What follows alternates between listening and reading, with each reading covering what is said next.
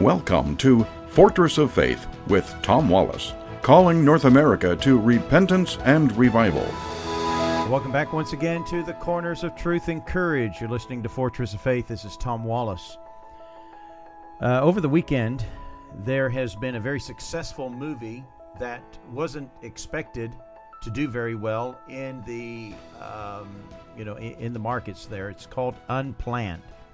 It tells the story of a person who for 8 years in a row was Planned Parenthood's Employee of the Year, at least in her branch, I think. And she was an advocate for abortion until one day she saw an abortion through an ultrasound. And her conscience could not let her free of the fact that she had been supporting and enabling the butchery, the murder of children. No matter what these people try to tell themselves and soothe their conscience and try to play this fantasy in their mind that it's not a baby, it's not a real human, it's not that it's not this heinous crime to kill and abort this life. It's just a piece of tissue. She couldn't do that anymore. And this movie tells her story. Well, the movie has done very, very well. In spite of all the roadblocks and the efforts to try to block theaters from playing it, it outperformed another movie that was expected to do very well. I think it was like Captain Marvel or anyhow, well, one of those movies out there. You can tell I don't follow this very closely.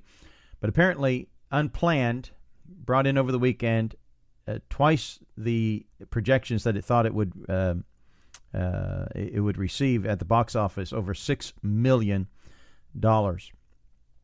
And that tells me, it gives me hope that in America there are still many conservatives in our nation, that we have been still the silent majority on many issues.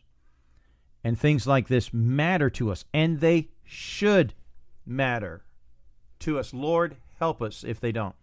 Also, another encouraging thing, in Georgia, the legislation there has passed the heartbeat bill, which means that most abortions after 6 weeks will not be able to be performed in that state. And of course, Hollywood is saying, well, if you pass that, if the governor actually signs that bill, we're no longer going to come to Georgia. This is Georgia is becoming, I guess, the Hollywood of the East Coast, and saying we're not going to come there anymore, and hoping that their boycott of Georgia, the loss of dollars, would encourage the governor from not signing that bill. Well, thankfully, he is a God-fearing person. And as he said, I want to be able to, when I face the judge of heaven, the judge of history, that I did my part to protect human life. Folks, our country is at the brink of judgment, I believe, at the brink of judgment because of our national sins. And the killing of the unborn has got to be one of the greatest heinous crimes in the mind of God. And folks, I don't believe that we as a nation can stand before God blameless.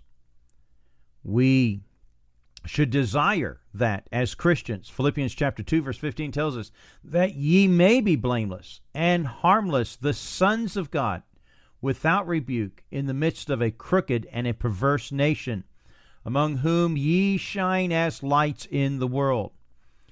God wants us to stand up and not have our hands with the blood of innocent babies upon our hands. We need to stand before God blameless, that we did our part. And even though we live in the midst of a crooked and a perverse nation, among whom ye shine as lights in the world.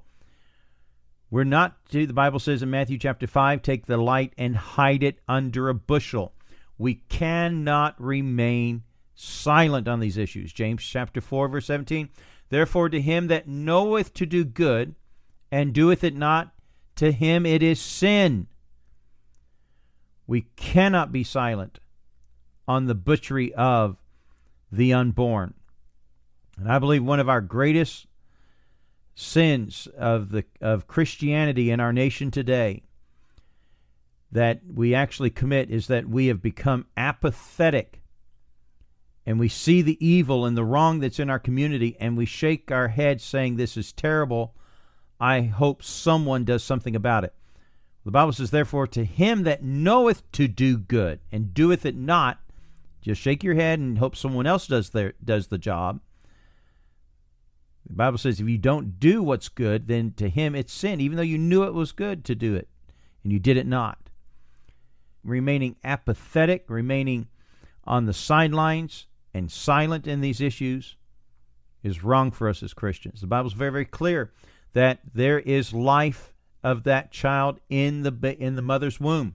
Luke chapter 1, verse 41, when John the Baptist leapt within his mother's womb when he heard the news from Mary that she is with child with the Holy One. In Psalms 139, verse 13, the Bible says, thou hast possessed my reins, thou hast covered me in my mother's womb. Even within my mother's womb, you knew my parts, my inward parts. Jeremiah chapter 1, verse 5, before I formed thee in the belly, I knew thee. And before thou camest forth out of the womb, I sanctified thee, and I ordained thee. See, folks, in the womb there is human life. Now, when does it begin? Well, we've taken the argument for many, many years that it begins at conception, at the fertilization of the egg.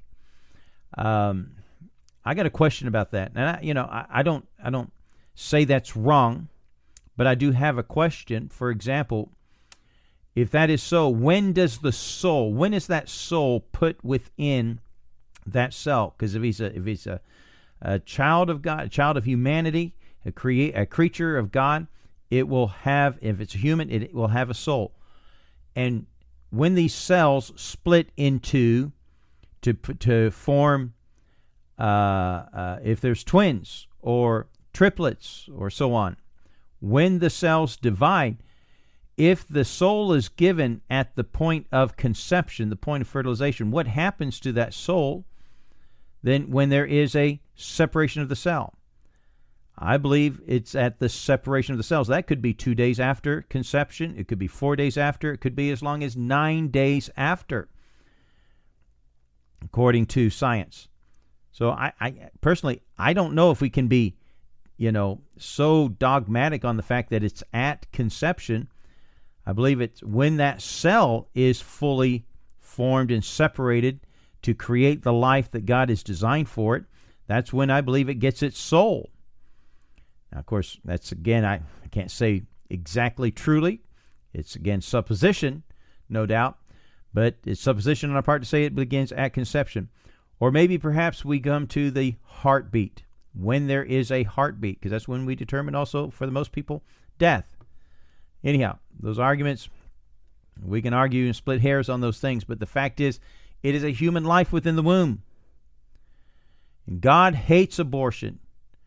Proverbs chapter 6, verse 17 says it so well, that there's 7 things that God hates. In that list of the things that God hates, hands that shed innocent blood. Is not that the act of abortion where we're shedding innocent blood, hands doing that? Now, we cannot claim ignorance. I want to play for you a clip of Dr. James White. He's addressing the Phoenix City Council, and he does it so eloquently.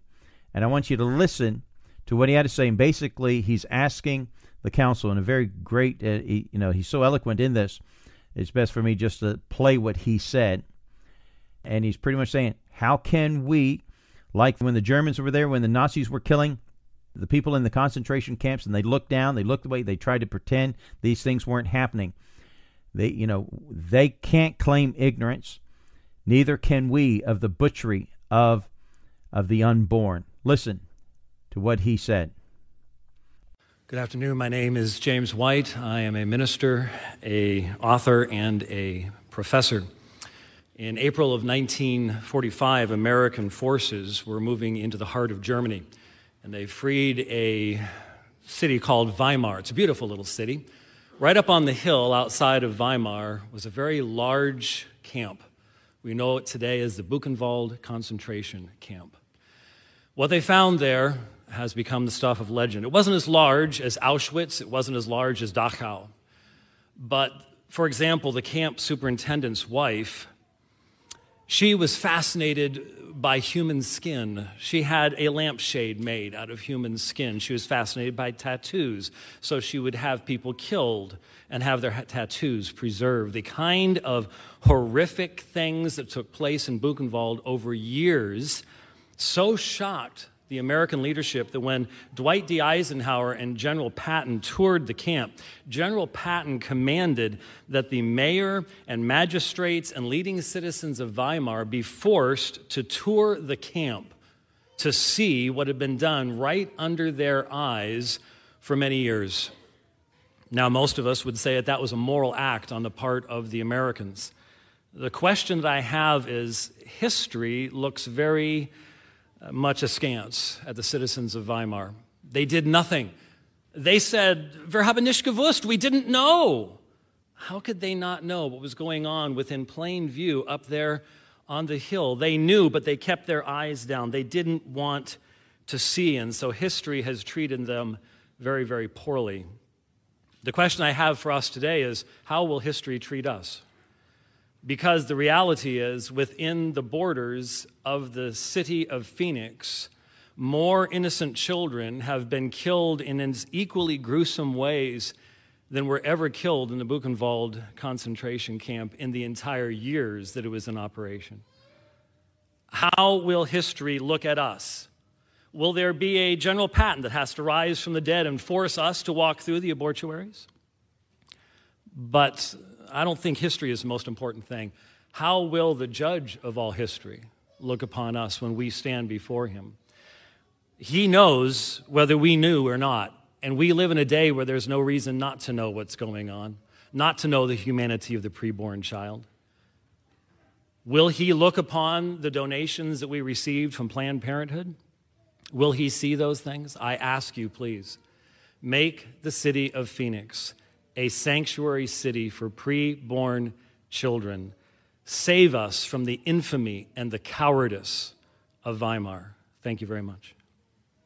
Folks, we cannot claim ignorance. We cannot say we didn't know this was going on. We cannot say that that is not a child within the womb and have any credibility before God, the God of heaven, the judge of all history, and stand there with any kind of hope that we would not be blameless in these activities. Oh, my friends, our nation is guilty of the butchery of children. And if we want to avert God's judgment, we must stand up and fight against this and to bring righteousness back to our nation. Join us again tomorrow at the Corners of Truth and Courage.